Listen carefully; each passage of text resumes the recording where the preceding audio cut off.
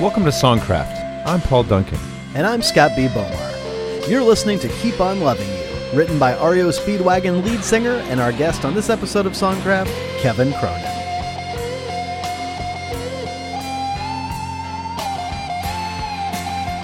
Kevin Cronin joined REO Speedwagon as the band's lead singer prior to the release of the group's second album in 1972.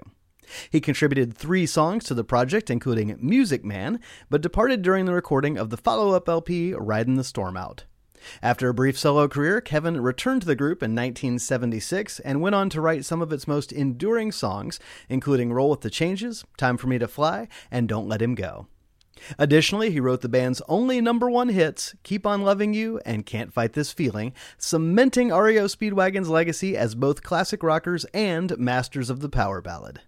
In a career spanning more than 5 decades, REO Speedwagon has sold more than 40 million records and has landed more than a dozen top 40 hits on the Billboard chart, including Take It On The Run, which was written by lead guitarist Gary Richrath. In addition to Kevin's success with his own band, his songs have been covered by artists ranging from the Lemonheads to Dolly Parton. The Grammy-nominated music legend also happens to be just about the nicest rock star you'll ever meet. Part 1. Scott, I'm just going to come right out of the gate today and say today's episode is brought to you by Pearl Snap Studios. And often, then we'd go into some sort of like maybe stuff we think is funny to say about it and try to put it together in kind of a humorous way. Mm-hmm. But I'm a little tired of that. I just want to talk seriously about the work Pearl Snap Studios does for people. Okay. I'm going to say I'm putting on my serious face. Go ahead. Yeah, so if writers write a song and they don't know how to get it to that next level and to get it recorded in a way that, that's going to sound competitive, that's going to sound like it's radio ready, Pearl Snap Studios is a place you can send the song remotely through the internet, email it, whatever, and they'll take care of all that work for you. So you do the work writing the song. They operate as a remote studio to put your song together in a great demo that's going to sound way better than what you could do. Period. Well, I appreciate you cutting back on the tomfoolery. Yeah. I have never found you nearly as entertaining as you seem to think you are. Fair enough. And I think just putting the facts out there to the people and letting them decide is the way to go. So I'm going to give you a big thumbs up on that one and say, hey, cool. Folks, go to pearlsnapstudios.com and find out what they can do for you. You will not believe what they can do for you. It's amazing. No joke. Paul, today we are speaking with Kevin Cronin, who is just an incredible guy, and we'll get more into that here in a minute. But, as we talk about in the interview with Kevin, there was an infamous moment where you and I, in our first band, actually did a little REO Speedwagon cover song at, I think, the sophomore year homecoming dance, which was memorable for its lack of greatness. Absolutely butchered it, but Time For Me To Fly. Yes, that's the one we did Time For Me To Fly, and I think being the only guitar player in the band, I took off the acoustic guitar after the intro, put on the electric guitar for like the kick-in part. I think we just dropped out for a couple bars there while that happened. Nothing like dead air. Yeah, but anyway, it got me real nostalgic thinking about talking with Kevin and thinking about the songs that kind of formed us and REO Speedwagon was before our time, mm-hmm. but we were kind of looking backwards and we were loving that music. But Tracy Chapman was kind of our time. Yeah. And we were digging on Tracy Chapman in our high school days. I think Fast Car came out in 1988, was actually a little before we were high school age, but something about that song is pretty timeless. It just kind of hung around. That Tracy Chapman album was still pretty big when we were in high school. Yeah, it had a little bit of that sort of altness to it, where you felt like you were listening to the cool older brother rock that we've talked about before. Right. So yeah, it kept its cool. Yeah. For several years after it came out. Yeah, so we felt kind of smart listening to Tracy Chapman. Exactly. And we do what we can to feel smart. But most people probably already know this, but it's well known at this point. But Tracy Chapman's Fast Car was recently covered by a country artist named Luke Combs. Yeah. And it is not only a massive country hit, but it has crossed over to the pop chart, the Hot 100 chart. And as of right now, it's sitting at number 2.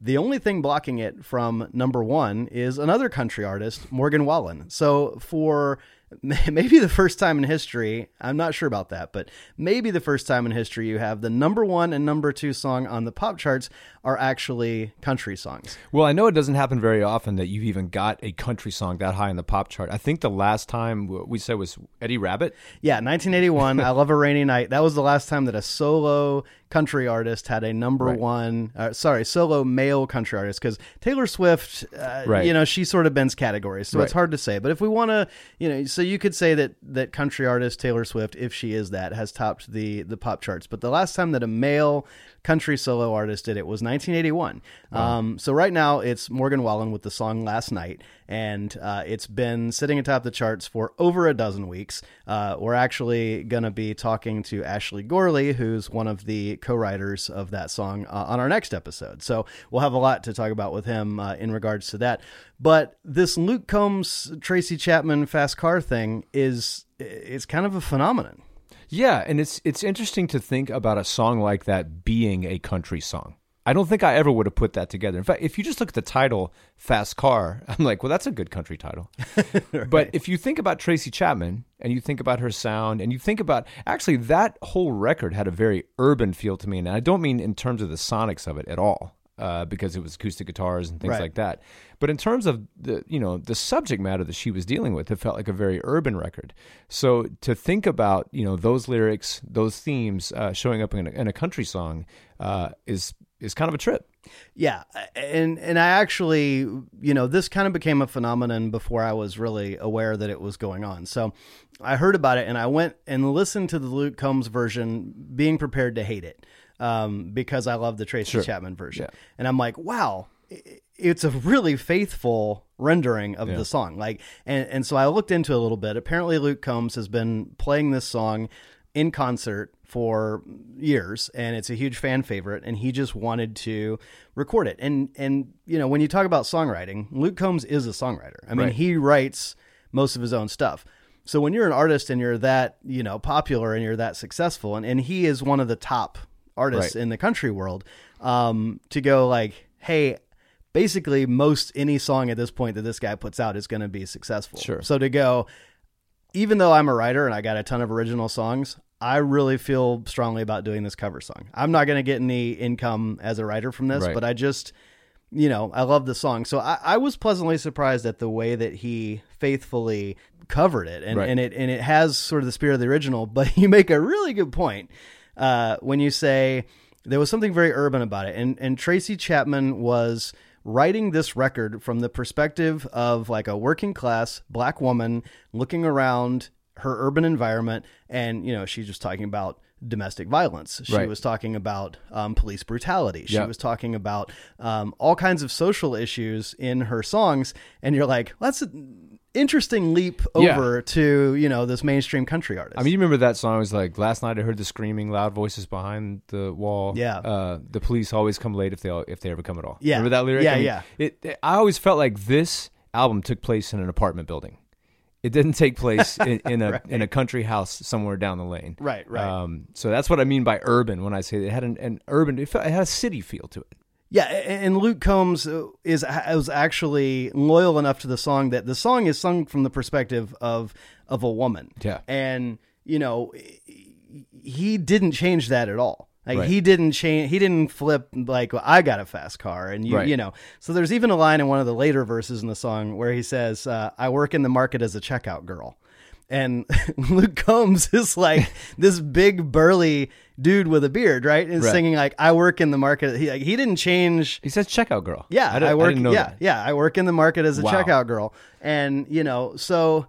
I'm like, I'm not the most savvy guy in the world, but I read the headlines, and it seems that there is a large swath of America that seems very concerned about gender and gender identity and who's supposed to fit into what box. People seem to get really worried about this. I kind of, just from my observation, have noted that a lot of those people who seem really worked up about these things also tend to often be fans of commercial country music. Right. And so now we've got this huge popular song of this burly dude saying, "I work in the market as a checkout girl." And I don't know if I understand the world at all. So, but I mean, I think it's cool that he did that. I mean, he's not saying he is a checkout girl. He says he works as one. So, I mean, what you do on the job, right, you know, right, I think that's just kind of a man's business, you know. Just right, I get it. Why can't a woman have a fast car though? You know, back to that point. I mean, right. You know. Yeah, absolutely. Yeah. My wife drives me around sometimes. Right.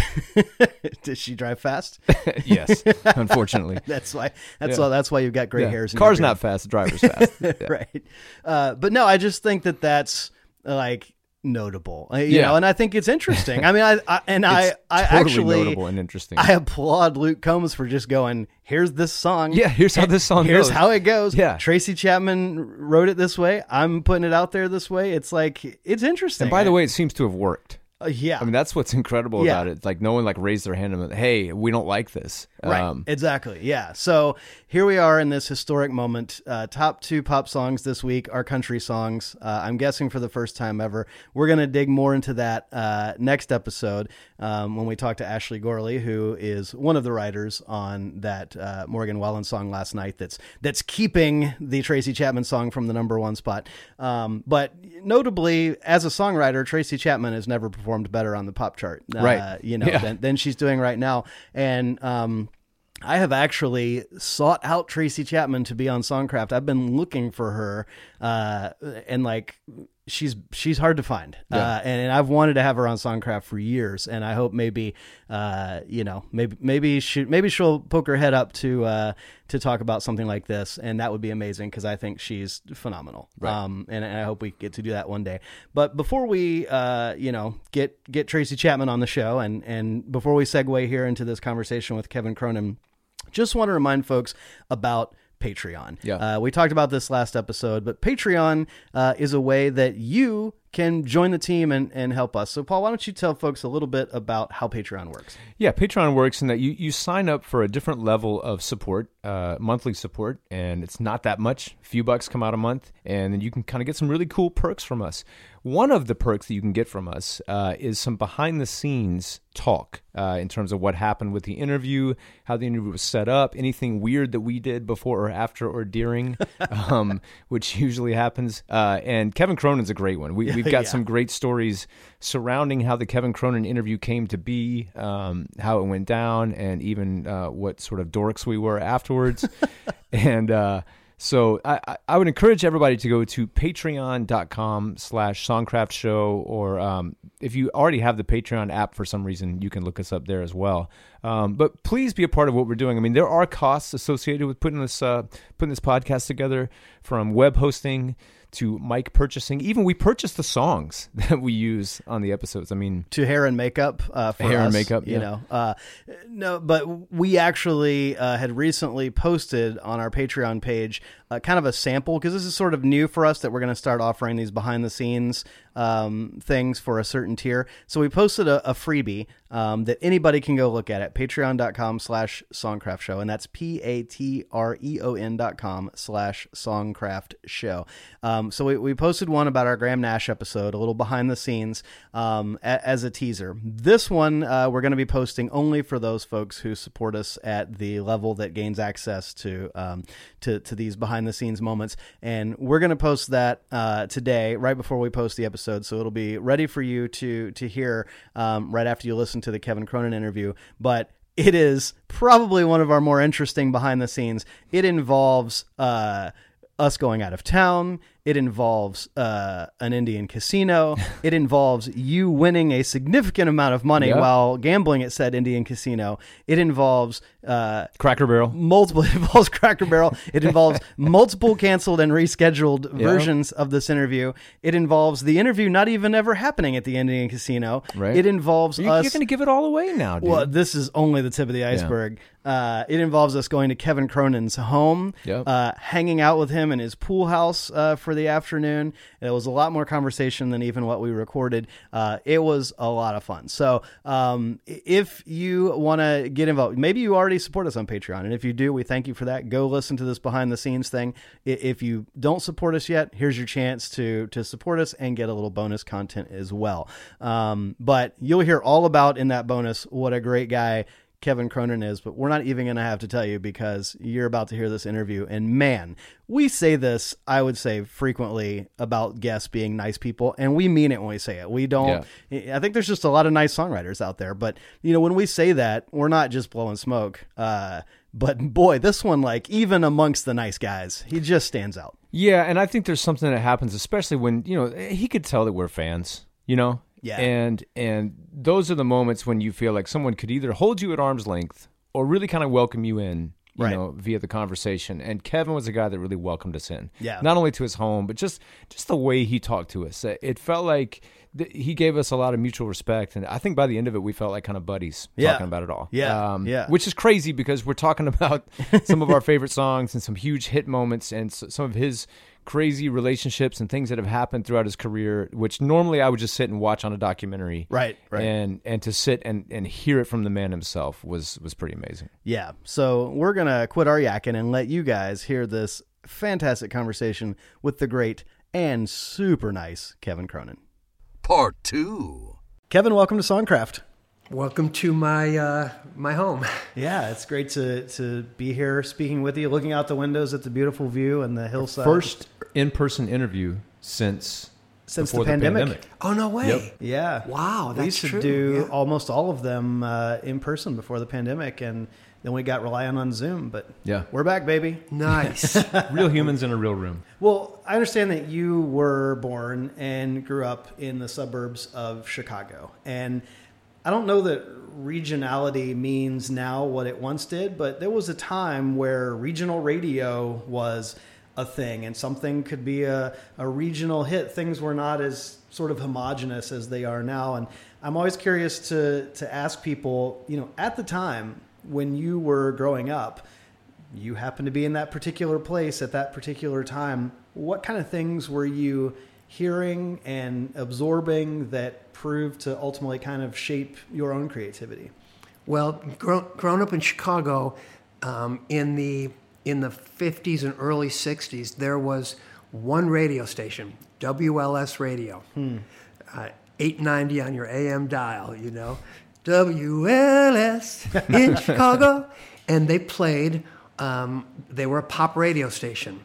And so you could hear a Beatles song, and then you would hear a Bobby Vinton song, and then you would hear a Yardbird song, and then you'd hear a Four Seasons song. So it was pop radio at the time when the British invasion was taking place. And stations like WLS, there was a 50,000 watt station where it was Chicago centric, but you could hear it in Iowa because there's no mountains anywhere. So but as far as my influence, I was listening to WLS for the Beatles and the Byrds and the Hollies and the Dave Clark Five and the newest. I was just every night I would just be waiting at 10 o'clock for the top 3 most requested songs. And so in my quest to hear more Beatles and Byrds and Buffalo Springfield, that kind of jangly songwriter-y music,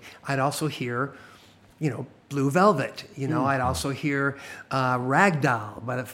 And so those songs, even though they weren't my favorites at the time, they're in there somewhere.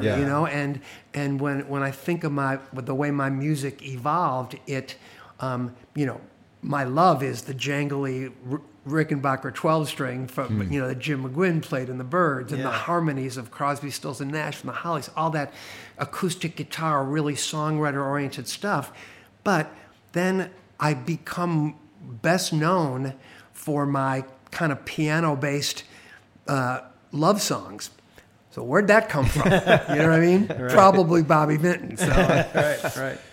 Yeah, and growing up in an area like the Chicago area, there's a Midwestern sensibility. Do something practical when you grow up, At what point did you start to think music might be more than just a passion or a hobby, but something that you would actually pursue vocationally? Well, the first time first of all, walking around in Chicago carrying a guitar case, you might as well have had a shirt on that says, "Stop the car, jump out, and kick my ass immediately." I would be I'd be walking to my guitar lesson, and here comes the car, and Right. and the guys with the black leather jackets, their hair greased back, and I'm like, oh, here we go, over the hedge, through the backyard. But it didn't matter, man. I was going to make it to my guitar lesson, bloodied or not, But when first time I went to Nashville, I think I was 19. And I was following a girl, of course, and I never found her, but I did. But I did find Nashville, and it was the first time that I walked down the street holding my guitar case and felt like I belong here. Like people would come up and Nashville. If you're a musician in Nashville, you could not be in a better place because everybody knows, every bartender is a songwriter. So you just, as a 19-year-old kid with nothing going on for myself other than the fact that my band just broke up, I felt the mojo, man. I felt the songwriting mojo, and I felt like I'd found a place where I belong. Yeah. So that was probably the moment when I was like, yeah, this is who I am. I mean, it had always been that way, kind of. But, how many millions of people who watched the Ed Sullivan Show in 1963 and saw or 1964 and saw the Beatles said to themselves, that's what I want to do. Millions of people did that. Yeah. And, and I was one of them. But, Somehow it actually worked. It makes no sense to me that it worked, but it did. Yeah. Well, you joined REO Speedwagon shortly after the group had recorded its debut album in 1971. So the first time we really get to hear you is the second release, 1972's TWO record. And you actually wrote 3 songs that are on that album, including Music Man, which is a song that you guys still play live. Recently I've been thinking about what I am and where my priorities lie. Getting it together on some future plans, deciding what I need to get by. But I've tried working at school and but they're just not my brand. Oh no, can't you see I'll always be a music man? And it's just a great, upbeat, rock song. And to me, I hear maybe a little like Elton John influence in there, and a little bit more of an edge to it as well.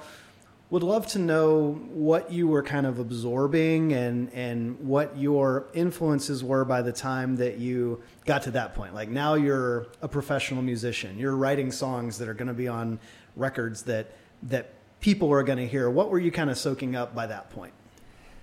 I wrote Music Man before I joined REO Speedwagon. So I was I had a band that, had we stayed together, would have sounded kind of like Tom Petty and the Heartbreakers-ish. That was the direction we were going. Yeah. I played an electric Rickenbacker 12-string, which I still have. And, we had 3-part harmony, and we were writing kind of rocked up folk songs, basically. Yeah. So Music Man kind of came out of, there was a real rich folk music scene in Chicago, and a lot of clubs you could go to, and, late night clubs where there'd be a folk singer in the corner, singer-songwriter. So there was a heavy singer-songwriter thing going on. Music Man, I'm trying to remember if that was, I think I wrote that after I heard Love the One You're With. So when I heard Love the One You're With, you're going to hear the name Stephen Stills a number of times during this interview. But Love the One You're With, I just loved that song. Because I'm a rhythm guy, I just love, we were just in Puerto Rico, and the bands that they had playing in the lobby of the hotel, with just timbales and congas and just like incredible. Anyway, I get sidetracked there. But so Music Man was kind of, I had a rock band, but the band had just broken up. Yeah.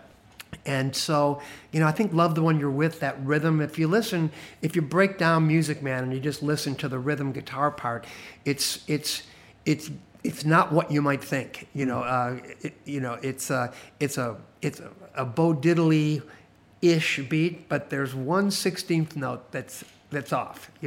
Instead of Not Fade Away, or which is strictly the hand jive beat. Music Man's a little bit of a variation, which is what I wanted. So it was kind of just and the song. If you talk about me joining REO Speedwagon, that was the song. I played 2 songs for Gary Richrath when he answered the advertisement for the Musicians Referral Service in Chicago, which was nothing but a facade for me trying to find a couple of musicians to join my band. So I had flyers up in all the music stores, and Gary's a guitar collector, and he went into the old Chicago Guitar Gallery on Wabash Street in Chicago, and one of my flyers was on the wall. And he had become, I think, a little disenchanted with Terry Luttrell, who's a great guy. He gets up on stage and jams with us whenever we're in Champaign or anything. But I think Gary also had a sense that that's the old adage: you have your whole life to write your first album, got a year to write your second album. And I think Gary was feeling the crunch of, because even though all the songs on the first album are credited as written by REO Speedwagon, Gary was the heart and soul of of that songwriting, because he was just a great country kind of songwriter, right? So he knew that he needed some songwriting help. So when he called the Musicians Referral Service, of course, I pick up the phone, and he thinks he's talking to like some real, company that knows what they're doing, And so he describes. He says he can't tell me the name of the band, but they're signed to Epic Records, and they're going to be going to Nashville to cut their second album in a few months. And I'm thinking, we at the Musicians Referral Service, every guitar player was the next Jimi Hendrix. Every lead singer was the next Roger Daltrey. Right. So I'd heard a million stories, and it was starting to get old. Yeah. But there was something about him that made me feel like he just might be the real thing. So I'm like, all right. So he goes, I'm looking for a lead singer who can play some rhythm guitar and write songs. Yeah. And I'm like, well, on the vast list of artists that we at the Musicians Referral Service represent, there's only one guy that I think would be good for what you're looking for. And he's like, all right, how do I meet him? So I give him my address. I lived in a little apartment up near Loyola University in Chicago, and one of those same flyers was taped in the window. That was the world headquarters of the Musicians Referral Service. That's amazing. I mean, and your voice has become very much the sound of that band. And what's interesting to me is that, Gary's guitar playing was scorching at times. The solos would just be massive.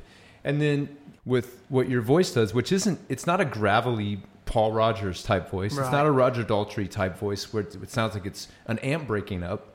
It's more of a Weird Al Yankovic type voice. Is what, no, not at all. That's kind of where I kind of see myself. It's this clear melodic, thing that leads the band, but they fit so well together, which I think is one of the really interesting components of your band. But did it ever feel, because singers can often feel like they're in competition with the volume of the band. You think? And was that something as a writer that you even had to contend with, like putting songs together that are going to present these melodies the way I want them to be presented, but are also going to have the weight and the muscle that this band wants from a guitar standpoint too? Yeah. I mean, that was really... That was the challenge, because when Gary came up to my apartment, I played Music Man for him, and I also played Holiday Inn by Elton John, side 2 of Madman Across the Water. It's a great song. And I thought I was the only person on the planet that knew that song, and Gary thought the same thing. So I could have picked any song to play. Yeah. But I picked that one, and that was and when I played that, I saw Gary. It was like, you know how you look for signs in life. Yeah. You know, that was like a sign for him, and so that created a bond. And then I played Music Man, and I had just written Music Man, so it kind of rocked. So he kind of related to that. But to your point, you know, I was coming from a folk rock place. Yeah. REO Speedwagon's first album was just straight ahead, power riff rock songs. You know, it was you know, definitely more you know, more Deep Purple than Buffalo Springfield. You know. Yeah. So I knew it was going to be a challenge because I went out and saw the band. I just out in the audience, just watched them, and Richrath just. He was mesmerizing. I mean, the band was good. Don't get me wrong, but Gary had a thing about him, man. Just it was more than what he played. It was the way he played it. Just the way he just became one with the instrument. Yeah. You know, he literally. I mean, he literally danced with those guitars. Wow. If you remember, you know, the shows that we played, you know, while Gary was with us, and he had this fringe leather guitar strap, you know, and he was just this beautiful guy, thin, muscular, this long curl. I mean, he would just, you know, we had a little game. It was kind of his game, but after the show, he would always walk out and look on the floor in front of the various mic positions on stage. And this is back in the days of flash cubes. And he would be looking to see where the biggest pile of flash cubes was. That's amazing. You know? And it was always, back in those days, it was always in front of him. It was no contest, and he liked it that way. That's right. Right. Yeah. But to get, again, to your point, sorry, you know, that was going to be, I knew that was going to be the challenge. How is this rock band, solid rock band? There was no vocal harmony. It was, you know, it was a different thing. Where am I going to fit into this thing? And I literally thought, I don't see myself in this band. But Gary had an effect on me, because I was like, I could just tell. I mean, I'm a pretty driven guy when it comes to music. I just always have been, and I felt that from Gary when we met in my apartment. That was a pretty ballsy thing to do. The band didn't even know about it. That's why I was in the audience for the show, and their powerful manager Irving Azoff didn't know about it. And you know, REO was Irving's first management client. Yeah, back in Illinois. Wow. And so Gary was doing this all, you know, surreptitiously, you know. So I was like, the chances of this working out are 1 in a million. But and that was going to be the challenge. How am I gonna maintain my identity as a singer-songwriter, you know? But I liked to rock too. So the thing was, my material needed some power, and Gary's material needed some melody and harmony and some acoustic guitar, and it took us a long time to finally find that balance. And the balance lasted for about 3 years. You know, a number of years leading up to it, 3 years of balance, and then the years leading away from it. So, interesting. Yeah. Well, you left the band during the making of the second album, or third album for the band, second album with you, Ridin The Storm Out. It's kind of you to say that I left the band. I appreciate that. You and the band parted ways. I was asked to leave, let's put it that way. You were asked to leave and you obliged, so you left the band. Yes. But you came back in 1976, and I'm actually curious, because if you go online, it'll say, you know, that Kevin left the band for a solo career during that era, but then I can't find much info about it. So I'd love to just kind of know, like, what was going on with you in that intervening time when you weren't in the band? Well, I will tell you this. I can sum up my solo career in one quick story. So back in, it must have been 73, the Eagles had just they were touring on the Desperado album, which I thought was a masterpiece. Yeah. But it was not really critically acclaimed. People didn't get it because it was a concept album, right? But it was so good. Anyway, so they're struggling a little bit. They're playing the Morris Auditorium in South Bend, Indiana, and I get a call about a few days before the concert, seeing if I want to open the show, just solo acoustic. And I'm like, yeah, that's me, solo acoustic. This is my solo career. Yeah. So I go down there, and I had played the room before with REO. It's one of those old, beautiful, theaters.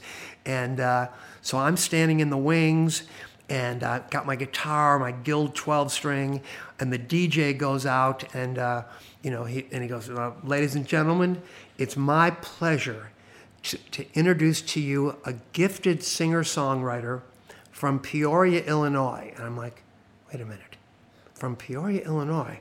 So I'm like, wait, so he got that wrong. Right. He goes, please welcome Columbia recording artist. I'm like, Columbia, that's Epic and Columbia. Right. Same thing. Columbia recording artist Dan Fogelberg.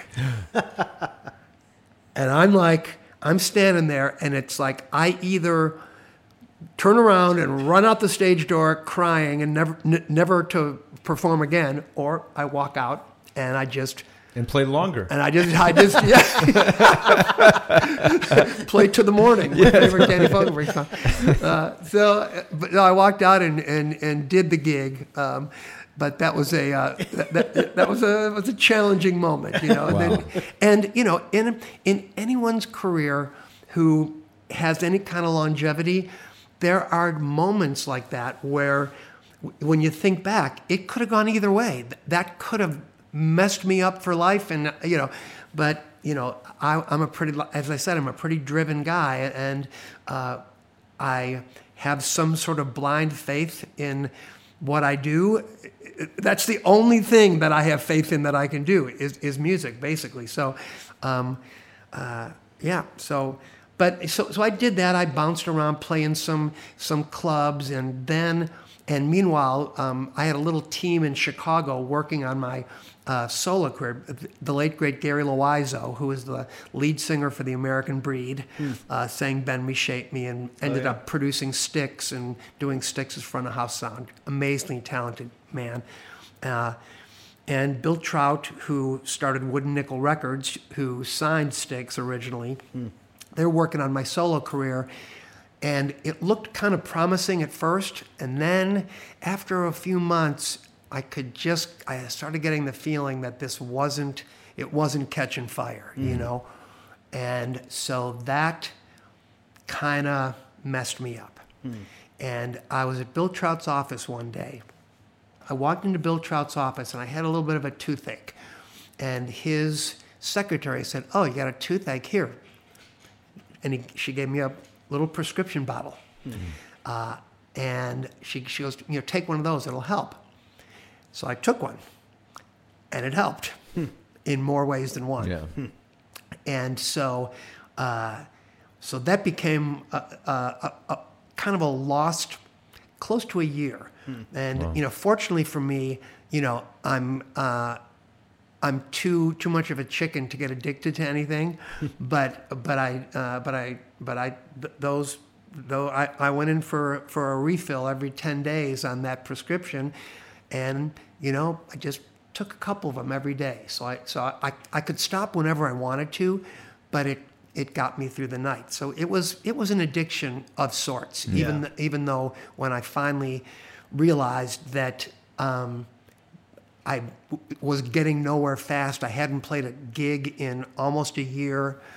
It was like, all right, this shit's got to go. Yeah. So I'll never forget. I was living in a high-rise building up on the north side of Chicago, and there was a trash chute, and 14 floors down, and then everything is together. So that prescription bottle was my connection with this. It was a medication called Talwin. Kind of an opiate of some sort. Yeah. And I knew once I dropped that bottle down the trash chute, there was no turning back. Wow. So that was another big moment. But from then, at that time, I was like, I got my guitar out, man, and I started playing, and I started singing, and I was friendly with a girl in town who I would end up marrying, my first wife, and she was a singer-songwriter. So she kind of introduced me to some club owners in Chicago, and I started working again, man. I was playing 4 sets a night, and a lot, and just up and down Lincoln Avenue in Chicago, the Quiet Night, the Earl of Old Town, Orphans, all these places where people like Steve Goodman and John Prine and all these Bonnie Coloc, all these amazing Chicago folk singers had played. But I had a little more of a rock thing going, even though it was acoustic guitar. So that was the story of what was happening in those years. So I was ready when I got the phone call. I was primed. I'd been playing. So yeah, you're already in your fighting shape when they called you back. I kind of was. Yeah. I mean, it's amazing that when you sort of begin that portion of the story with the pill bottle, it's like, oh wow, we know where that story goes. It rarely stops after a period of months or a year. Right. I mean, that's an amazing turn there, which it strikes me that there is, you say you're too chicken to get addicted, but it actually sounds to me like there's some self-discipline that showed up there. Is that something that's been a hallmark of your career in terms of being able to see a situation, whether it be creative, whether it be professional, whether it be whatever, and look at it clear-eyed and say, this is what I have to do. It's a tough decision, but I've got to make it. I mean, are you that guy in the band? Is that your approach to things? Yeah, probably. I mean, to some degree, I think, because in the creative world, that type of practicality, that type of just, maybe I'll go back to even say Midwestern, that sort of like, pragmatic discipline is not something that you all often see in the life of a band. Yeah. I mean, I think I was lucky that medication didn't sink its claws into me deeper. Yeah. I just thank my lucky stars for that, because it didn't have to, as you say, it didn't have to go that way. But yeah, I think there was probably a part of me that didn't want to go there. Yeah. But when it comes to music and creativity, I'm pretty good at leading a band. Mm-hmm. I'm pretty good at finding the common ground between people. So if people are at odds, trying to bring people closer. But in REO Speedwagon, we also had Alan Gratzer, the original drummer. And Gary and I get all the glory because we were the songwriters, the producers, the kind of the front men. But Alan was really the guy who helped not only keep the beat, but keep the peace. Because Gary and I had very strong ideas about songs, about the direction of the band, about music, and we both had the same goal in mind. We both just wanted to make the best records we could make and put the best songs that we had on those records, and and then produce the records. We both felt really strongly. Yeah. And so there were times along the way, and Alan was always in the room, and he was one of the founding members of the band. Also, just a great guy. That's all I can say. He's the kind of guy that you want to play golf with. You know what I mean?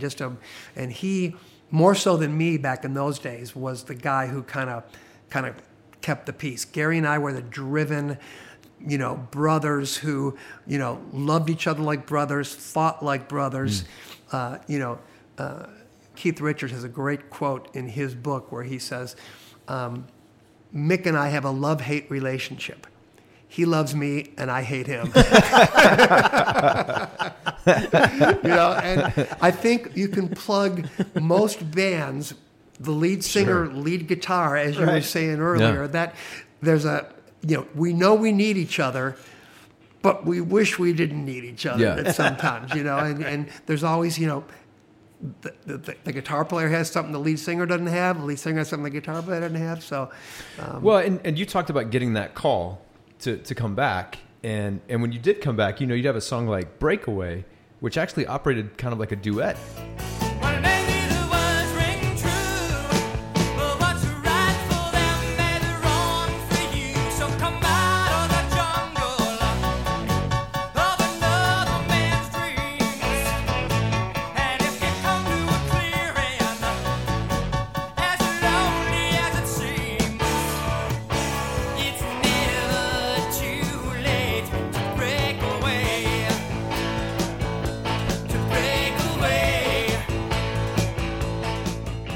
Was that part of striking that balance? Was that a little bit of like, hey, if we're going to come and do this, we got to find a way to coexist, and maybe even in the same song? Well, you know what? I'll tell you this.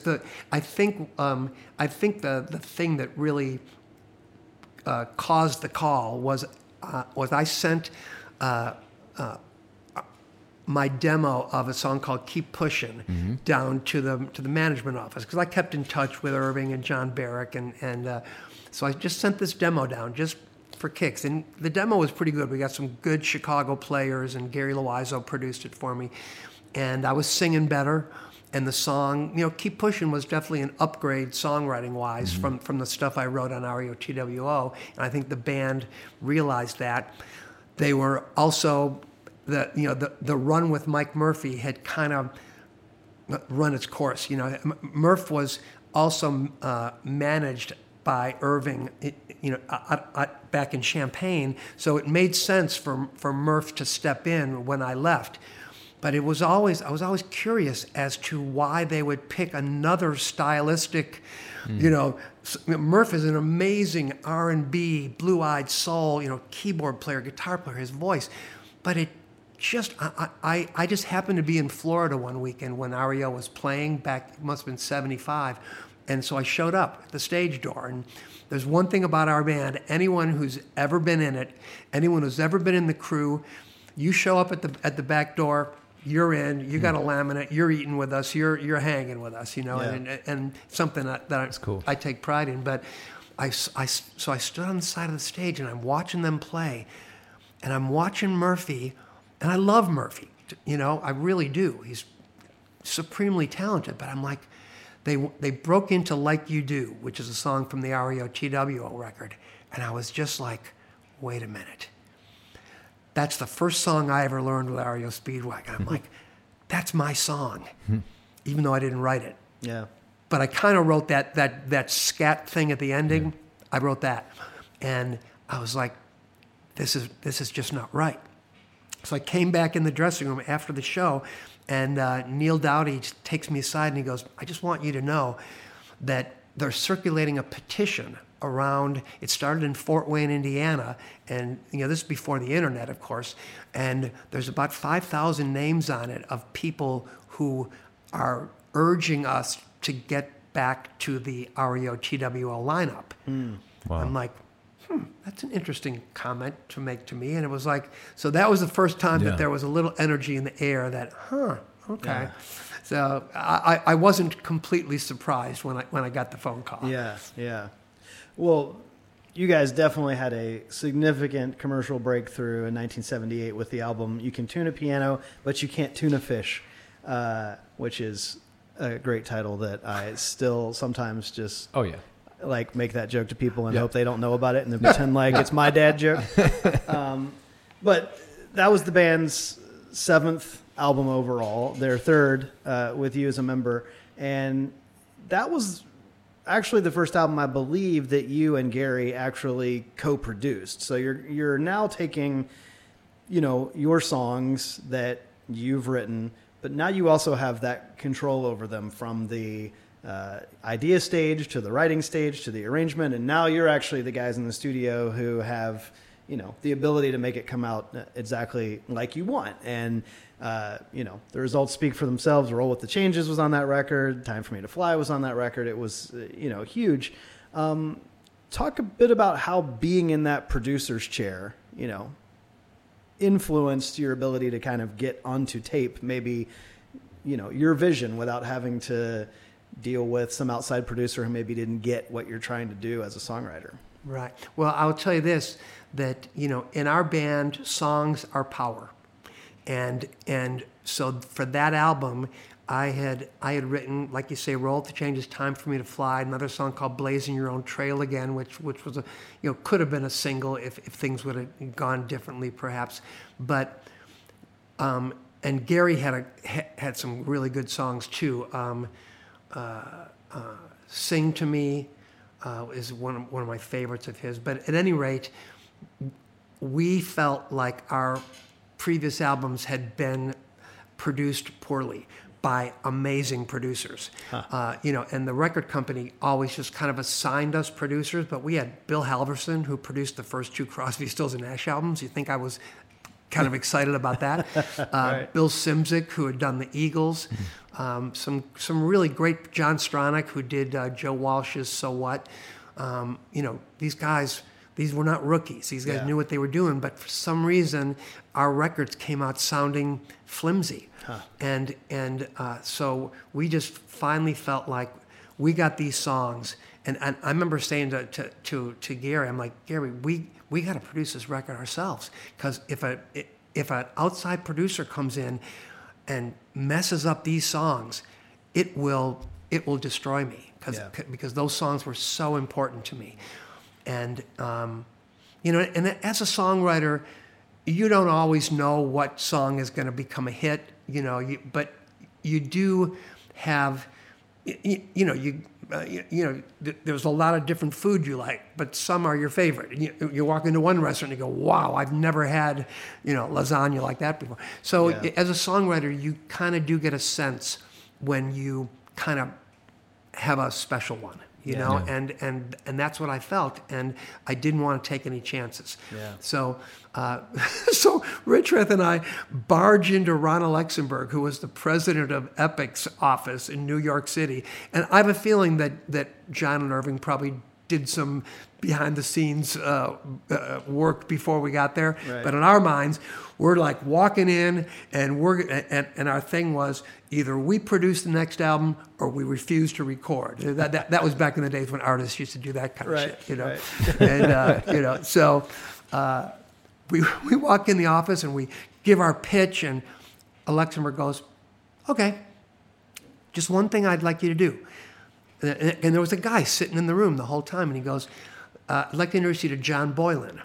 John Boylan, as you may know, was Linda Ronstadt's original manager, producer, produced the first Boston record. He had that massive selling Boston record. And Alexenberg says, we would just like you to have John Boylan in the room with you, just in case. And I'm like, win-win, baby. That was having a little safety net there, because we had produced demos, but so it was a great situation. John Boylan is, I love the man. I can't tell you enough about the great things that he did. But so we had that confidence in the songs. We had John Boylan as a for our confidence, and but it was really the songs that allowed us to be in the position to become producers. Yeah. We had no track record as producers, but we had those songs, and so we were determined to make those songs sound as much like we were hearing in our head as we could. In retrospect, I listened to the record of Roll the Changes. There is no bass drum or bass guitar. Somehow the bottom end was just lost, because the drum beat you hear is, right? You don't hear boom, ka, boom, ka, boom, ka. You don't hear this funky rhythm that I had, because there's no bass. But it's like a Metallica record. You guys are just it worked out for us.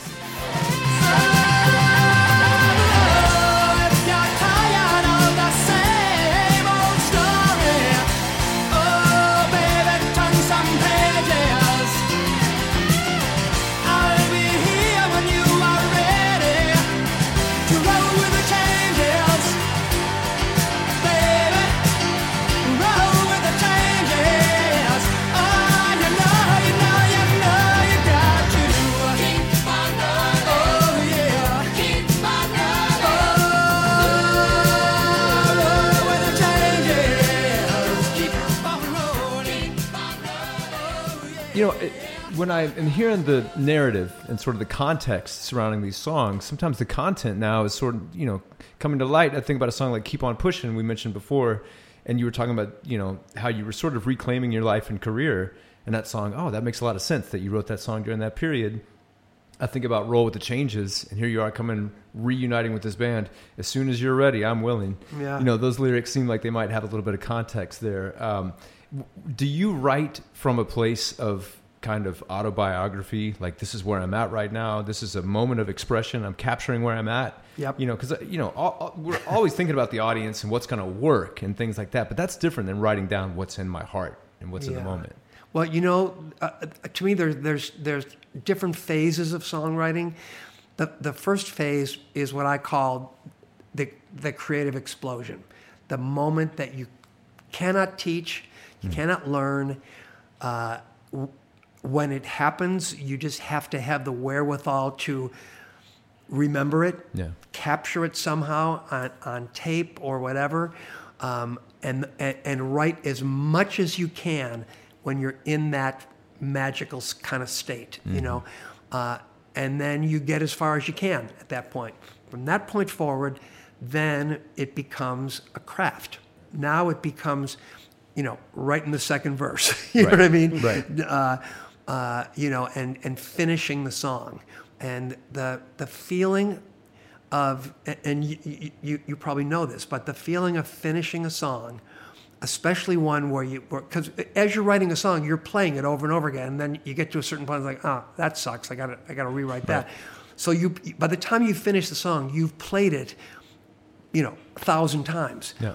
And that final time where you play it and you're looking at your lyric sheet, all the stuff that's crossed off and the arrows that are showing this line is supposed to be there, and you get through the whole thing for the first time. It's one of those feelings, like, I think comedians, describe the feeling of getting a laugh. It's like, you can't describe it. It's indescribable, but it keeps you coming back because songwriting is not easy. It's a commitment, and so that's kind of phase 2, and then phase 3, if you're lucky enough to be able to make a record, and even luckier to produce a record, then you're thinking of serving the song up to a certain point, and then you kind of have to be cognizant of because you want to get your record on the radio. Yeah. So what can we do? It's always what can we do to not put the song in peril as a piece of art, but make it as palatable to be played on the radio as possible. And that balance is, I'm always just guessing. Right. But I've been fortunate enough to have guessed right a few times, and it's worked out. Well, the way you worded it is perfect. You capture the experience, and when you talk about production, I've always used the Hippocratic Oath that doctors say. The first line is, "First, do no harm." Right. And that's what I think about production. Is like, first, do no harm. Right. And then what can we add? How can we augment? But first, just try not to break it. Exactly. Or don't put getting it on the radio ahead of what that song means to you and how you really hear that song. Because if you start in too early of thinking about phase 3, it doesn't work. Well, because getting on the radio is different from standing out on the radio as well. And sometimes those, what seem like the rough edges of it, are the things that make it original and the things that make it unique and interesting. Speaking of rough edges, Paul and I were in our first band together when we were 15 years old. We should have just called it Rough Edges. In high school. I didn't realize you guys were band members. Well, back in high school, we were in a band together, and I think at the very first gig we played at our sophomore year homecoming dance. Oh, that's huge. We played "Time for Me to Fly." Nice. We turned it into a crime scene. It was, I'm sure, absolutely. There's probably a VHS tape of it somewhere that we should find. There is. I'll actually tell you, this is kind of funny, but it was in a tent in a parking lot, and there was no proper lighting. There was no stage lighting to make us look cool, but I think you had a strobe light. Oh, it wasn't mine. Somebody owned a single strobe light. Nice. And so we turned it to the stage, and it was like, God, we can't look at that. So we turned it around to the crowd. Which made them not want to dance. Nobody got anywhere near the stage. There's this video. Everybody's clinging to the back of the tent as far as they can to get away from that strobe just light. In general, repelling the audience is usually something that you want to avoid. But go ahead. If I'd have met you at age 15, it would have been so much better. But So while our cover of Time for Me to Fly is certainly one for the history books, I'm sure, in terms of how bad it is. Dolly Parton covered that song, which I would imagine that as a songwriter, hearing another highly respected songwriter record one of your songs has to be such an amazing experience. And that's one of those songs that, we were learning it in our band in school. We've heard it on the radio a million times. It's one of those songs that you kind of forget that at one point that was a guy in a room writing a song. It sort of has become part of the fabric, like it's just always been there. It was a total surprise. I don't know. And as a matter of fact, Dolly and I are back in contact. We're working on something together as we speak, as a matter of fact. But our relationship started with Time for Me to Fly. And so I just got a copy of an advanced copy of the LP, and it was side one, cut one, which, of course, as a songwriter, makes you feel even more honored. Not only did she cut the song, but she opened her album with it. Yeah. And it was on her White Limousine album. I laid the needle down, and I thought maybe the turntable was spinning too fast, or I thought maybe I had it on 45 or 78 instead of 33. Because I've been around for you, been up and down for you. Now, here's the fiddle solo, here's the mandolin solo, here's the banjo solo. It blew my mind. I was so, first of all, I was so shocked by it. But once the shock wore off, I was like, in a million years, would I've ever thought to present this song in this way? Right. But Dolly heard it that way. And I'll tell you something about Dolly, talking about someone who you take for granted what she does has always been there, because she's always just so Dolly. I mean, and what you see is what you get. But what I know, what I've recently learned about Dolly in working with her over the past year or so, is she's a band member. When she and I talk about songs and about recording things and about working things out, she talks like a band member. And so we're talking the same language. Yeah. She's not talking like a diva, like one of the hugest stars in the history of music. Right. No, she's just in the band, and her and I are just talking the right lingo. And I just love her. She's so. She's written me a couple of letters that I literally am going to frame, because they're so, and they're so real and so. But anyway, So to get to your, don't get me started on Dolly. But that there's no greater compliment than someone covering one of your songs, and our songs have been covered by like really odd bands. I mean, Keep on Loving You, the list of covers of Keep on Loving You, and I just recently listened to them, I guess because of Dolly, and really interesting takes on the songs that I never would have imagined in my wildest dreams. But to hear the songs done, even your crime scene event, I'm sure I would have enjoyed it just to hear someone else's take. You would have enjoyed it, all right. Yeah. Well, it's interesting to think about anyone covering your material, because, to my ear, your vocal inflections are such a part of the melodies themselves. That if you were to get the beginner piano book version of Time for Me to Fly, you can steal in your love away. Like, it's got a. You don't just go away. Right. Like, that little part is part of it. And even the fact that you say away instead of away. Like, there is such a unique...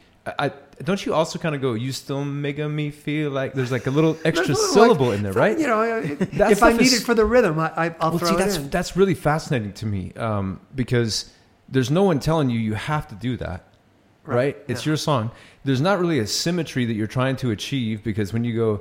making me feel, you said can't get any really, but that line feels so right the way you did it.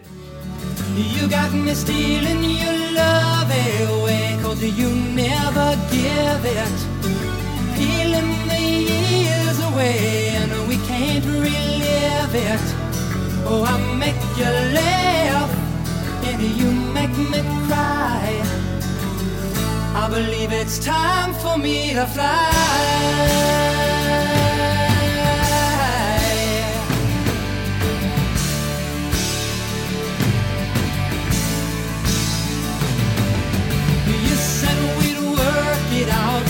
They said that you had no doubt that deep down we were really in love. But, you know, even they would talk about, I think Sinatra, they said he almost likened his voice to a trumpet. That was sort of the tone that he kind of went after. And I think when I play acoustic guitar, I think about a drum kit. I think about kick up here, snare down here, right? That kind of thing. Yep. When you approach your own voice as part of the writing instrument, because it is part of the writing instrument, and I can't imagine someone else, you know, the fact that you've written songs that other people have sung is sort of fascinating to me, because your voice seems so very central to your songs. I'm just going to say that. Okay. I don't even think there is a question. Yeah, no, I think there is. I think there's I think there's a response, and that is that, you know, part of the songwriting process, you know, there's always an idea that happens, and there's what you happen to be playing on the guitar when the idea comes, and for me, I've always found that the most interesting parts of my songs come because I come up with a lyric that doesn't really fit with the music that I've written so far, and rather than try to force a size 8 foot into a size 7 shoe lyrically, I'll go, well, wait a minute, I kind of like this lyric, and I like it, so I'll change the music to fit the lyric. So the song is a combination of the words fitting with the music, and then at times the music having to kind of meander a little off to fit the words. So, and you know, I think you mentioned earlier, Scott, the influence of Elton John, and I was a huge fan of Madman Across the Water. That record came out when I was my first year at college. I went and saw Elton play at the Erie Crown Theater in Chicago with the original 4-piece band. He had added the guitar player, but it was Nigel on drums, and he opened with Tiny Dancer.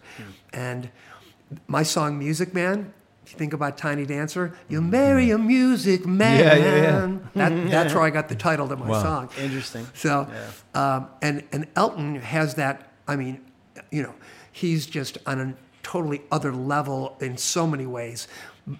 And his vocal phrasing I found very interesting. And I think his vocal phrasing came from the fact that Bernie gave him a lyric, and Elton had to fit that lyric into the music that he wrote. So that's why he takes such liberty with words. And that's something that I really enjoyed. And so when I take a certain word and add a tail onto it, you know, that's I think that's Elton somewhere living in my brain, you know. In 1980, you guys put out the High Infidelity album, which was stratospherically successful. And the first single was Keep On Loving You, which has become just an absolute classic. Another of those songs that we feel like has just always been there. And I meant every word I said when I said that I love you. I meant that I love you forever. And I'm gonna keep on loving you, 'cause it's the only thing I wanna do. I don't wanna sleep, I just wanna keep on loving you.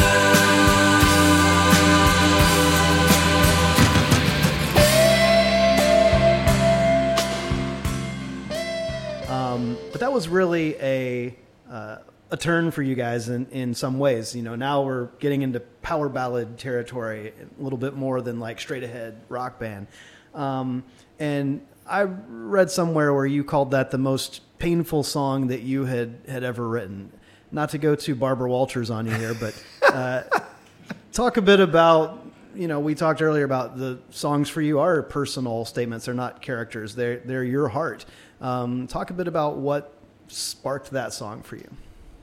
Well, I will tell you, first of all, that as a songwriter, you're always the good guy because you're writing the song. So it's coming from your perspective. And Keep On Loving You was one of those songs where, you know, I'm kind of, you know, looking across at someone else and with a you laid still in the grass, all Yeah. coiled up and hissing. That's not exactly a compliment, you know. And it was, but I wrote those words. I mean, you know, sometimes as a songwriter, you just got to know when to get out of the way. Because I woke up in the middle of the night, you know, stumbled into my little home studio in my first little house in Woodland Hills, and sat down at my little red Wurlitzer electric piano, which was given to me by Gary Loizo, which he had in his studio in Chicago, and just started playing those chords. Yeah. Same chords you hear at the intro of Keep on Loving You, and the first two verses to Keep on Loving You were in my lyric notebook before I even had a chance to think about them. And so, like I say, when you're in that kind of a moment, I call it it's a holy moment, you know. And I'm just lucky enough to be there when it happens. Sometimes you just gotta okay, have respect for it. Just go.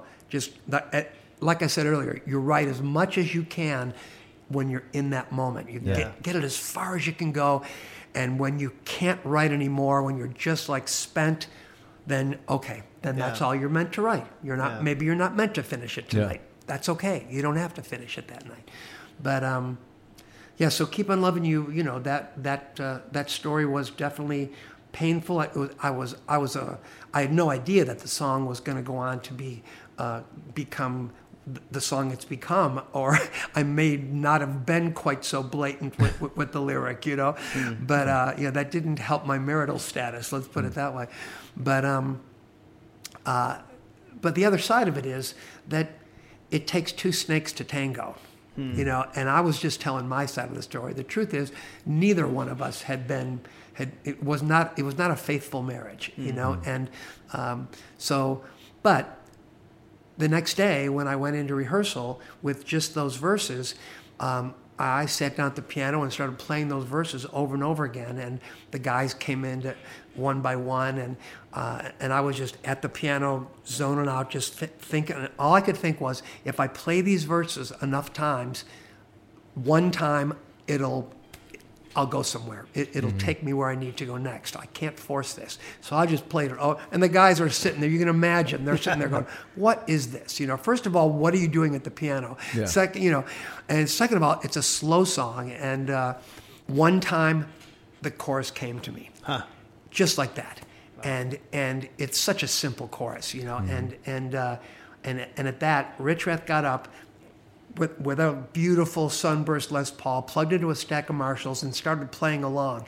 To this day, I'm not sure if he was meaning to play along or to drown me out so I would stop playing this song. But when I heard his guitar playing over that chorus that I had just made up, it was a moment, man. I stood up from the piano, I looked over at Gary, our eyes met, and we were like, we both knew. Wow. We both knew that we had just finally struck that balance that we had been searching for, you know, the better part of 8 years. You know, it happened right in that instant. So, you know, the whole idea of a power ballad, it wasn't something that was planned in any way. It was a total accident. Nothing we ever did well was planned. Those were all accidents. Anything we tried to plan too much, it never worked for us. Yeah. So we just have to rely on, you know, what we call the happy accidents. And that you know, I always say that the song was conceived the night before, but it came to life that afternoon. Wow. Yeah. And I have to say, when you guys put out the 30th anniversary of High Infidelity, you know, it has the band demos. Oh, the demos. Oh, that's right. I always go straight to the demos. I want to hear.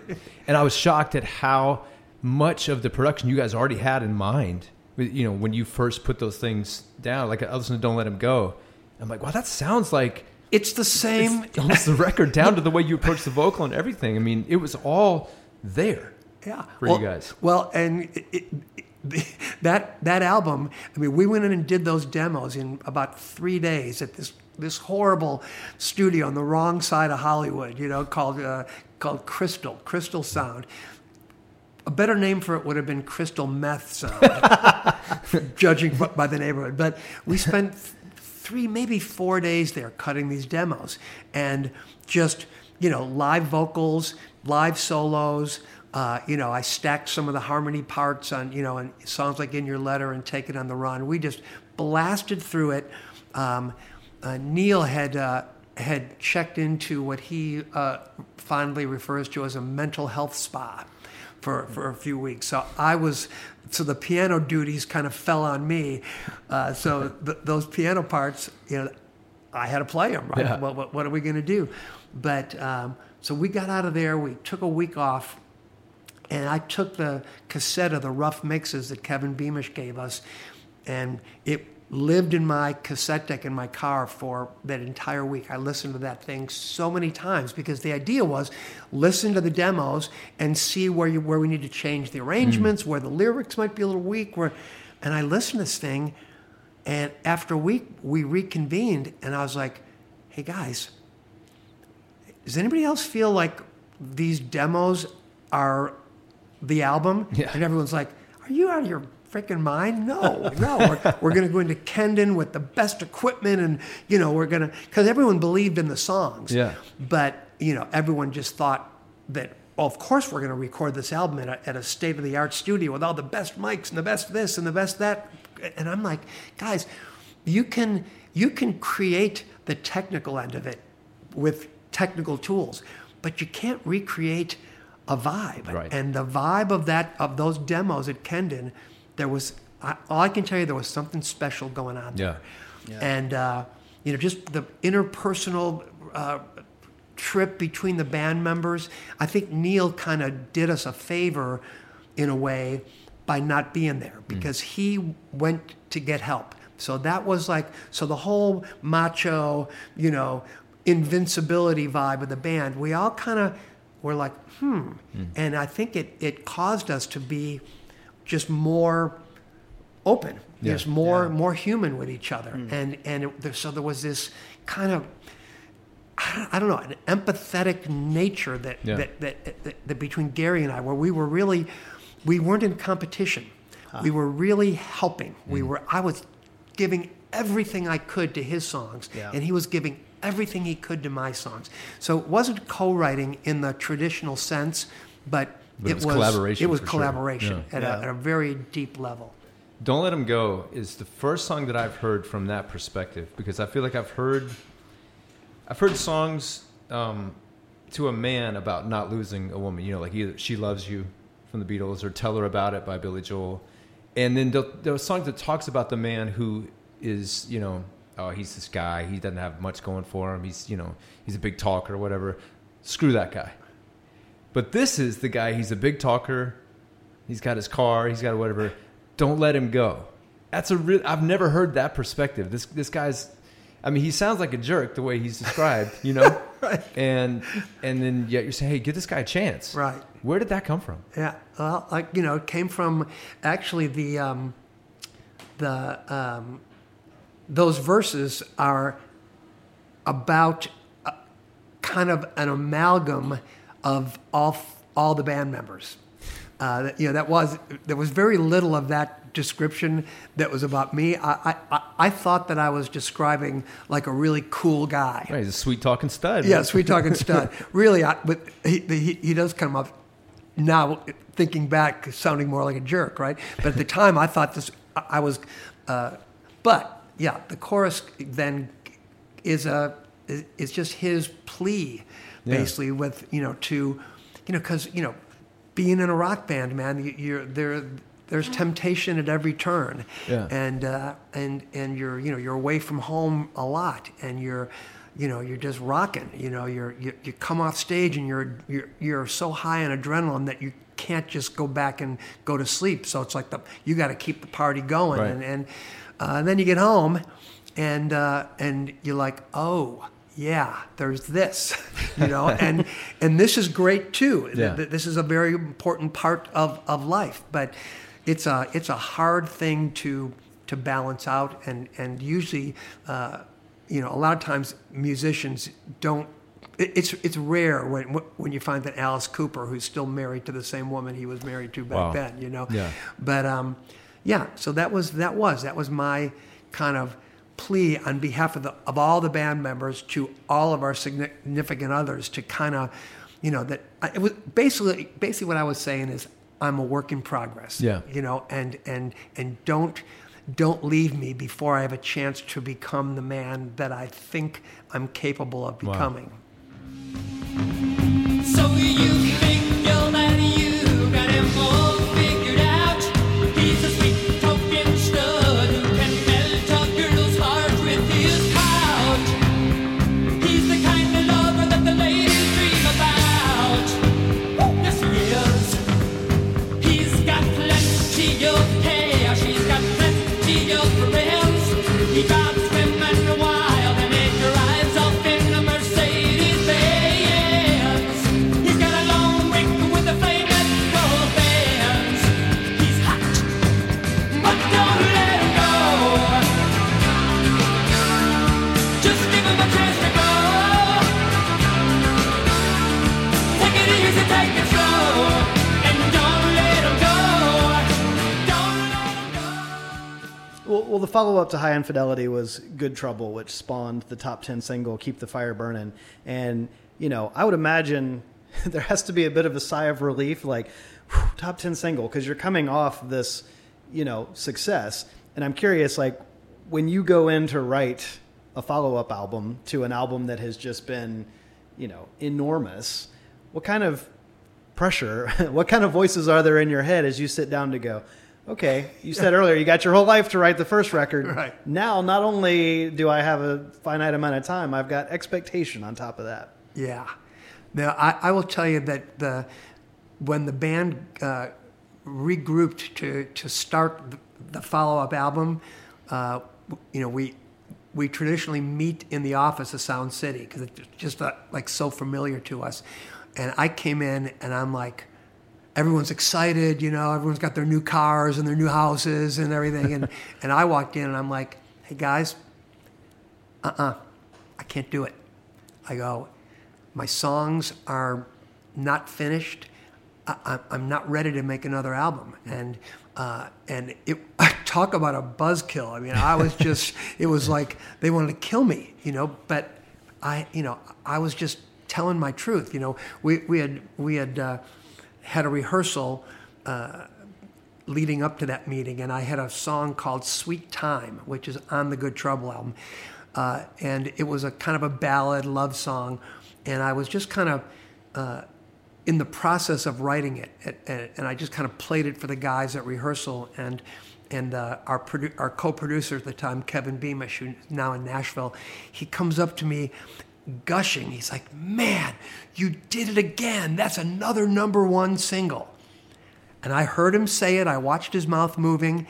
And in my head, I was like, that is as hollow a statement as the lyrics of this song are hollow. I mean, it was just, the song was, there was nothing, baby, you can take your own sweet time. Meanwhile, I've got the weight of the world on my shoulders. I had no sweet time. It was the opposite of what I was feeling, and it just wasn't. So, yeah, the High Infidelity was still on the charts. I mean, everything we did was in the shadow of High Infidelity, and really, if I would have had my way, we would have waited. But there's the record company. I was one man against the entire organization, basically. Right. And hey, I could have refused to sing. You can't force a singer to sing. And I could have, had I been in a stronger place emotionally, maybe I would have. I probably would have. But at the time, I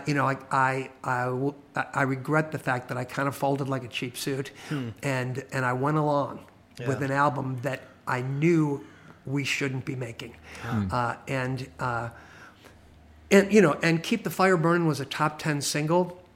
To me, it was just kind of a samba version of Roll with the Changes. It wasn't, Keep the Fire Burning. Okay, that's what I needed. That was my prayer to myself because I was in a pretty darkish place. But just the music just was, just wasn't. It was rote as far as I was concerned, and. But funny enough, when we played Puerto Rico, that song was a huge #1 single there, and the promoter tells me, he looks at the song list and says, "You're not playing Keep the Fire Burning?" And I'm like, "No, I hate that fucking song," And he's like, "Oh man, no, you there's going to be an angry mob around the tour bus," and I'm like, "Oh great."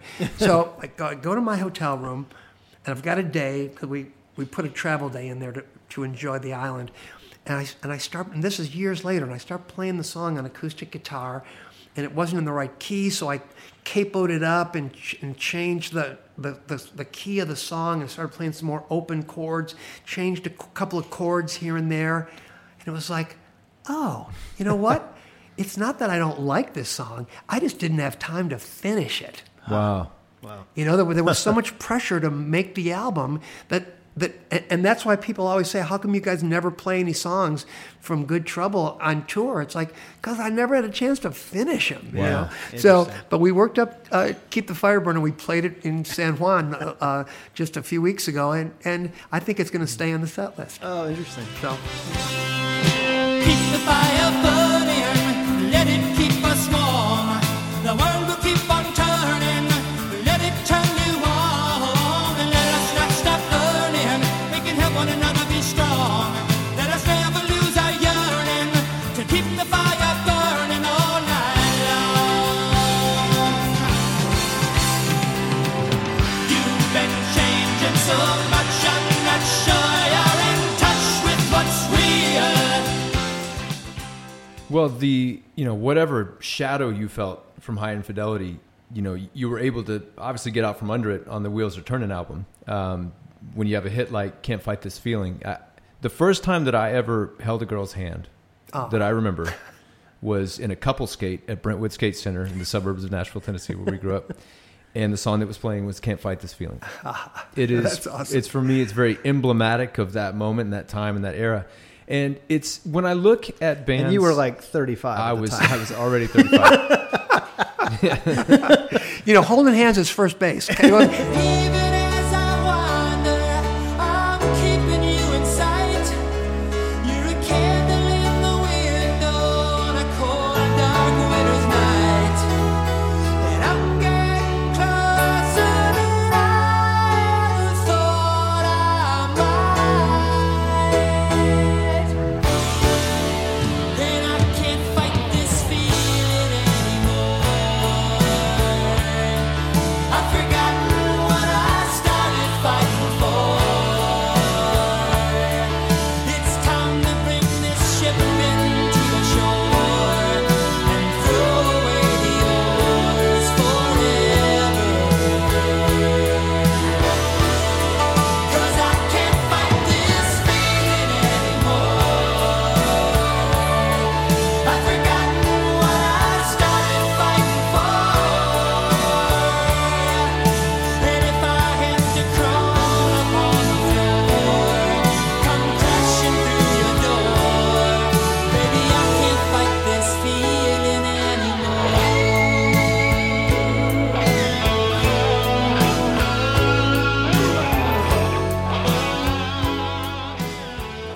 When I think about bands that had success in the 1970s, that went on to have that kind of success in the 80s, one band I can think of would be Heart. Heart had great success in the 70s and then great success in the 80s. The difference is that the songs that Heart had success with in the 80s, they didn't write. Right. And you came out and wrote Can't Fight This Feeling, which is as appropriate and well-timed and perfect for the moment song as I can think of for the mid-'80s. I don't know anybody, though, that had that kind of mentality that worked for the 70s and then it worked for the 80s. I think you kind of sit alone there. Because you look at like Chicago or something, and David Foster was a huge part of those big Chicago songs. For sure. Keep On Loving You must have been kind of opening a door to a song like Can't Fight This Feeling. In a way, when you find out, okay, I can do this. I have this kind of ballad in me. And did you know that your instincts were sharpening and becoming ready for what the 80s were bringing you? Or were you a little bit surprised to find out honestly, how current you were able to be at that moment after that level of success a decade before. Because what a different decade, the 80s to the 70s. Yeah, kind of. Yeah. Wow. A lot comes to mind when you talk about that. The truth is, I had written the verses for Can't Fight This Feeling before I wrote Keep on Loving You. Wow. And again, as is my bad habit, I sometimes, that initial explosion that we talked about earlier is the verses. And I don't always come up with the chorus at the same time, because the verses are kind of the backstory and the chorus is kind of like, okay, what happened? You know, and sometimes in the case of Can't Fight This Feeling, the chorus hadn't happened yet. You know, I hadn't lived that chorus yet. So the verses just sat there.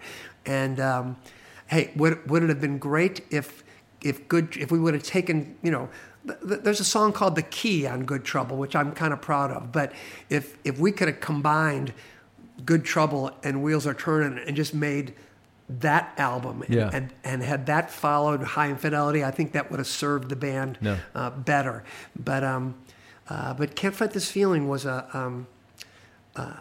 you know, that was when I did kind of feel like, okay, we were done with the writing process for Wheels Are Turning, and there was no power ballad.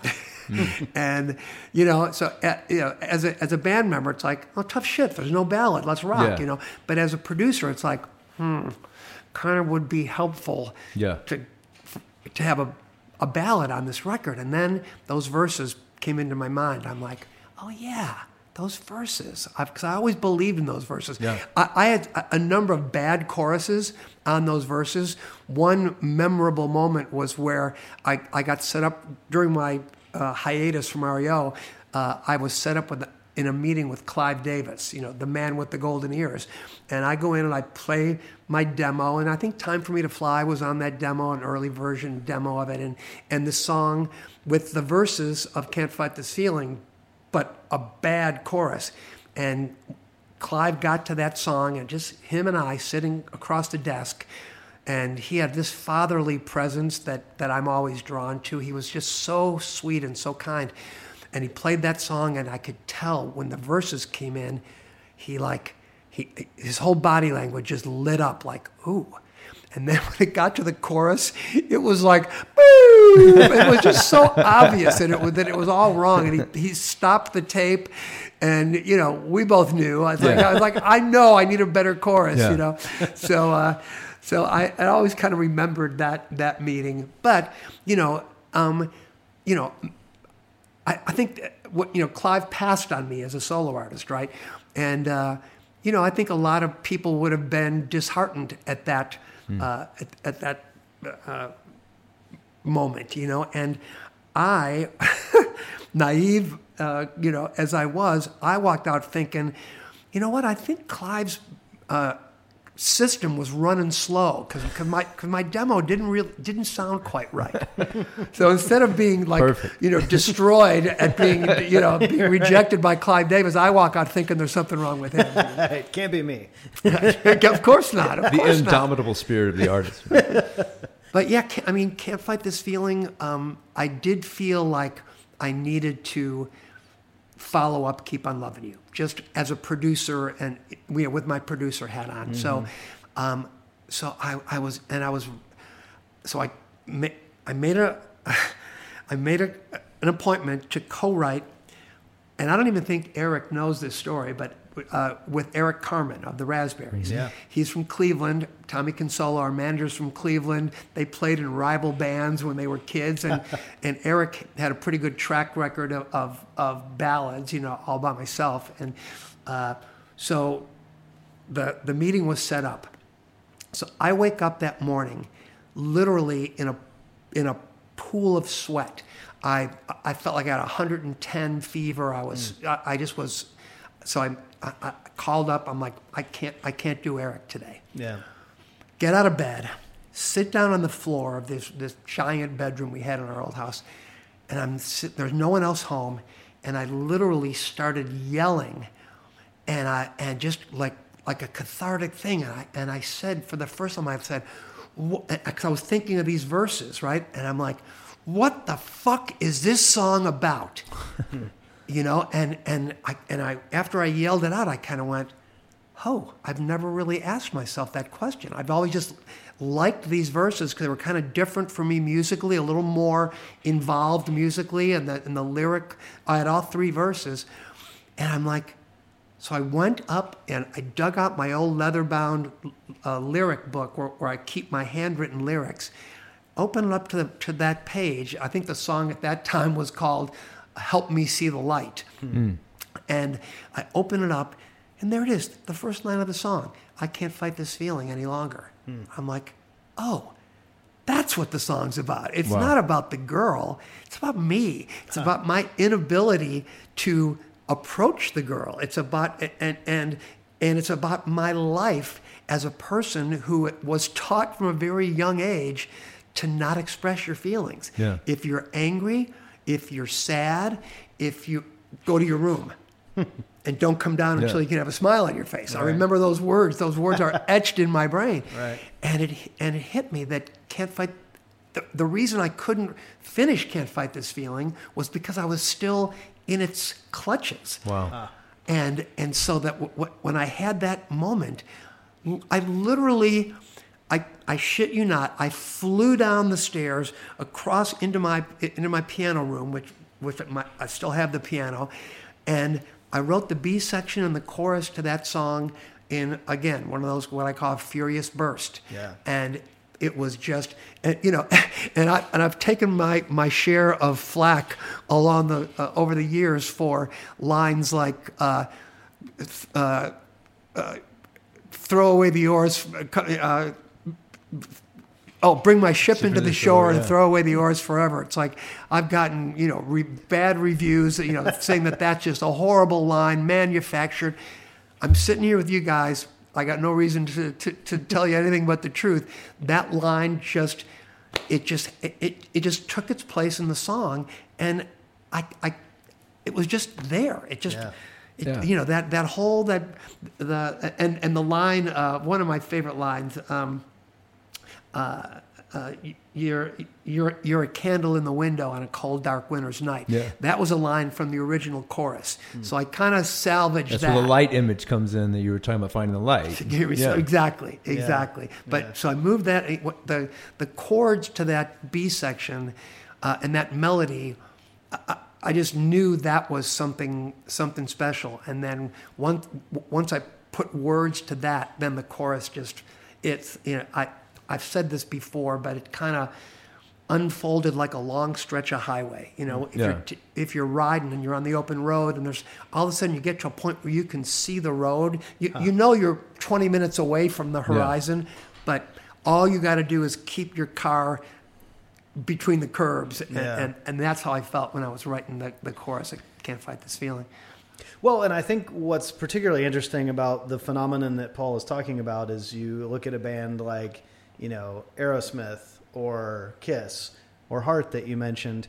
And in those situations, you had bands who had this success in the 70s, but then for the 80s, it's like, okay, we got to bring in Billy Steinberg and Tom Kelly. Right. We got to bring in Holly Knight. We got to bring in Desmond Child, you know, Diane Warren. There's this, that sort of like, here's the A team of songwriters that we've got to bring in. And usually when they brought those people in, that's when those artists got their Can't Fight This Feeling, you know? And as Paul mentioned, it's unique that you kind of made that transition on your own as a solo writer. But then we do see those kind of names beginning to appear in the late 80s on the Life as We Know It album, a song like In My Dreams, which you wrote with Tom Kelly. And, you know, we see Diane Warren pop up a little bit later. What's funny is it's almost the inverse.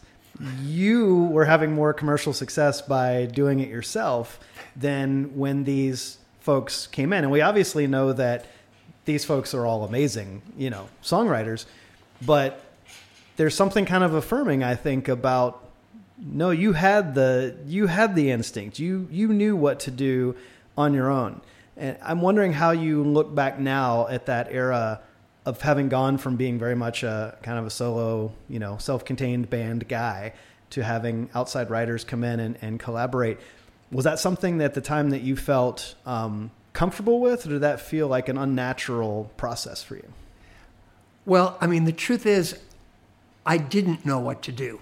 I just did what I just served the songs that I wrote in the best possible way. Yeah. And as it turned out, Keep on Loving You went on to be a #1 single, and a lot of rock bands kind of got the idea that, okay, we can be a rock band, but if we want to get our music on the radio, maybe we should put out something a little more melodic. And to me, I'm a Beatles guy, man. I just soaked up everything about the Beatles from the time I was a 12-year-old kid. Yeah. And the Beatles, one of the things I loved about them was they could rock out, Long Tall Sally in one breath and Yesterday in the next breath, and everything, and country, I've just seen your face, I can't fall. They weren't. They didn't define themselves by their genre. They defined themselves by either these are the songs we like and we want to cover, these are the songs we're writing, and I always thought, to me, that made sense. To me, that's what a band's all about. Whoever, if you're in a band and you write a song, well, then that's the band's songs. But right. But yeah, I think it's true. I think people kind of got the idea that having a love song on your album was a good idea, because it was more of a means to an end, I think, to a lot of bands, and it was like, okay, we got to have this ballad to get our record on the radio, and then people will hear all the rest of the great songs on our album. Yeah. It was kind of like that. And I mean, I was a huge fan of Heart. Their first tour, they opened for us, and I just remember well, first of all, I was in love with Nancy immediately, and right. and we both played Ovation guitars, but it's true that they kind of had a second life with professional songwriters, and all those names you mentioned. We think of them as being song factories. They're not. Right. They're just men and women who sit down at the piano and pick up a guitar just like anybody else. Just right. That they, for one reason or another, never ended up in a band. Right. In some cases, maybe other people singing their songs served their songs better than them singing them themselves. Yeah. Tom Kelly goes back to Champaign, Illinois with us. When you see Tom Kelly coming into the fold as a co-writer, he used to play the Red Lion, the same place that we used to play. It was the two biggest bands in town were REO Speedwagon and the One-Eyed Jacks. And Kelly was the bass player and singer in the One-Eyed Jacks. Great guy. Yeah. So he was a kind of a when we co-wrote with Kelly, it didn't feel like we were bringing in an outside person, because he was part of the family. But then when he teamed up with Billy Steinberg and they started just having all those amazing songs, then it became a little bit of a different thing. Yeah. But it sounds like so much of your writing unfolds organically. Sometimes it might be 10 years from the time that you have this nugget to then it all it comes together. So, I mean, kind of coming back to that idea of getting into co-writing, I mean, and that's a situation where you have an appointment, A lot of these stories that you're telling is it's almost like the song attacked you when you were unaware and you had to deal with it, That writing by appointment thing, was that kind of a trippy thing? Well, I was encouraged to do it by John Barrick, who was my manager and also Tom Kelly's manager. John was a big part of those huge years that Kelly Steinberg had, and he believed that I had that same ability to have that kind of massive song that maybe other people would record. So he always encouraged me to co-write, and I love Nashville. So, but going to Nashville, it's like, what I didn't realize is what you're supposed to do is do some homework before the writing session, so that when you walk into the room, you got something. You know what I mean? You got a little, and maybe the other person or persons have something too. Yeah. But you don't walk in there with an empty gun. You know what I mean? But I didn't know that. Yeah. So I never kind of succeeded as a Nashville appointment style writer because I thought, just like what you're saying, what if the creative burst doesn't happen during these 3 hours? I'm going to feel like a schmuck, you know. Yeah. And that happened to me. I wrote with the Warren Brothers, and at the peak of their popularity, where they were just cranking out hits, and their energy was so amazing and so powerful, and I was just like. I was like, blah, blah, blah, blah. You know. I think I eventually came up with some ideas for the bridge of this song that we wrote. Although I never heard the song, but that was pretty intimidating until I realized that. Oh, okay, right. You gotta. I got a call from my great old friend Richard Marks. Richard and I met when he did his first tour. I brought him with REO. As I heard "Don't Mean Nothing," and he was a young Chicago guy. I thought, you know, we don't really need to help selling tickets. Let's just help young artists who I dig, you know. Yeah. So Richard and I have been friends ever since. And he called me up to do some co-writing just a few months back. And I'm like, oh, okay. So I kind of came in with some, with a little ammo, and the writing session went great. I hope we finished this song, though. We actually started 2 songs. Yeah. But, so I kind of learned my lesson over the years, the hard way, of course. Well, there's nothing emptier than a blank page. I mean, it can be the most... Especially when it's your notebook and the other guys. Sure. And but there's an interesting point to be made there that it doesn't, you know, even if you've written a stack of number 1 hits, and you've got this reputation to your name, the feeling of a blank page is as blank that day as it was when you were 17 years old, still trying to figure out how to do it. Oh, yeah. And that's maybe what people don't always understand. It doesn't mean that you necessarily are dealing with self-doubt, although sometimes that can enter the conversation, I'm sure. But there is still that feeling of sort of like trepidation, and you realize you're sort of contending with the muse, and you're contending with all of it yet again every single time you start with a blank page. Yeah, it's I mean, true. it can be terrifying, which I think is why that feeling you described when you finally get done with it, it's as if you just summited Everest. Yeah. You know, you're like, I did it. Thank you, God, I did it. And the flip side of that is the terror of feeling like I'm walking into this room with these amazing songwriters who are like actually professional songwriters, and what if I come up empty? You know, what if I have only bad ideas? What if I, you know? So there is it does take a modicum of courage to walk into one of those writing rooms, and I always looked at it that way.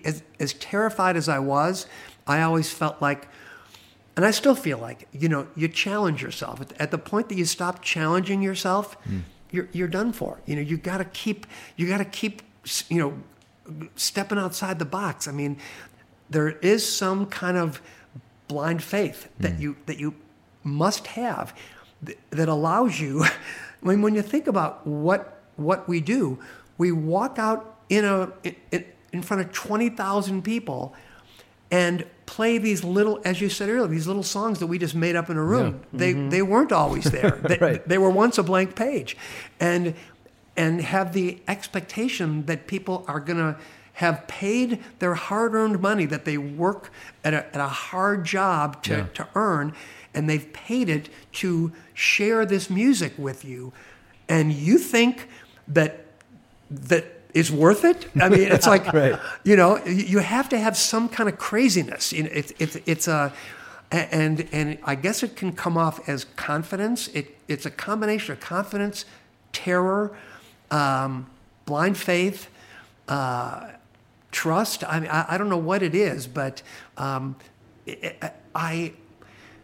it's like, this doesn't happen to me. This happens to other guys. You know what I mean? Right. But in that moment, it's like, okay, I guess this does happen to guys like me, because, you know, and I just better come out there and give it all I got, and and sink or swim.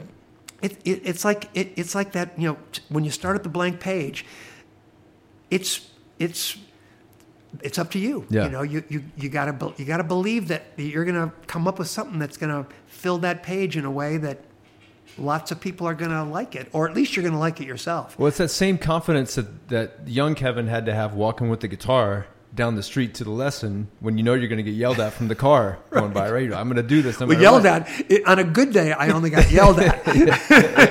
But now you say guys like me. I mean, guys like you now. You're a rock star. I mean, See, I'm not. This is not false modesty. I really don't. I don't relate to that. I relate more to the insecure kid in high school who got pushed around a little bit, a little bit of a mama's boy, not a great athlete, loved sports, but not exactly the first one picked in the game of pickup hoops, and who saw the Beatles on TV. I'd been taking guitar lessons for a couple of years, and I didn't know why. And then I saw the Beatles, and I went, that's it. Wow. My life just appeared to me on the TV screen, as it did to millions of other people, as we talked about earlier. And I've been in the right place at the right time so many times that I cannot possibly take credit for it. Wow. And luckily I'm also a hard worker. So when those moments happened, I had done my 10,000 hours of work and practice and that kind of stuff. But it's I don't see myself in those terms. I see myself as being a hardworking person who made the absolute most of the meager gifts that he was given, and I would never be accused of being named most likely to succeed in high school. I would have been more like most likely to get my ass kicked on the way to my guitar lesson. Well, man, what a cool lesson for songwriters. Just the idea that when that opportunity is there, make sure you've prepared yourself. Make sure you're ready. Make sure you bring that hard work. For when that lightning strikes, you got to have that work ethic, and it is a mystery, and it's also a craft, and it's just been really amazing for us to sit with you today, Kevin, and hear about the stories, some of these songs that have become part of the DNA of our culture, and I can't thank you enough for your time. Well, it's been a pleasure, Scott, Paul. I mean, as we said earlier, there are interviews, and then there are interviews. Some of them are, I can't wait until they're over, and some of them, it gets to the end, and I'm like, oh, man, I want to do this again. So you guys fall into the latter category. So hopefully we'll have a chance to reconvene, and there's plenty more stories to tell. Yeah, awesome. Thank you. Thanks for listening.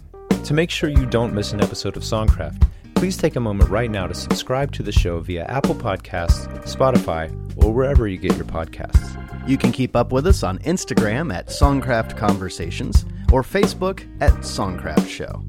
To join our team and help support our content, become a Songcraft patron at patreon.com. Visit patreon.com/Songcraft Show. And you can always find us at songcraftshow.com.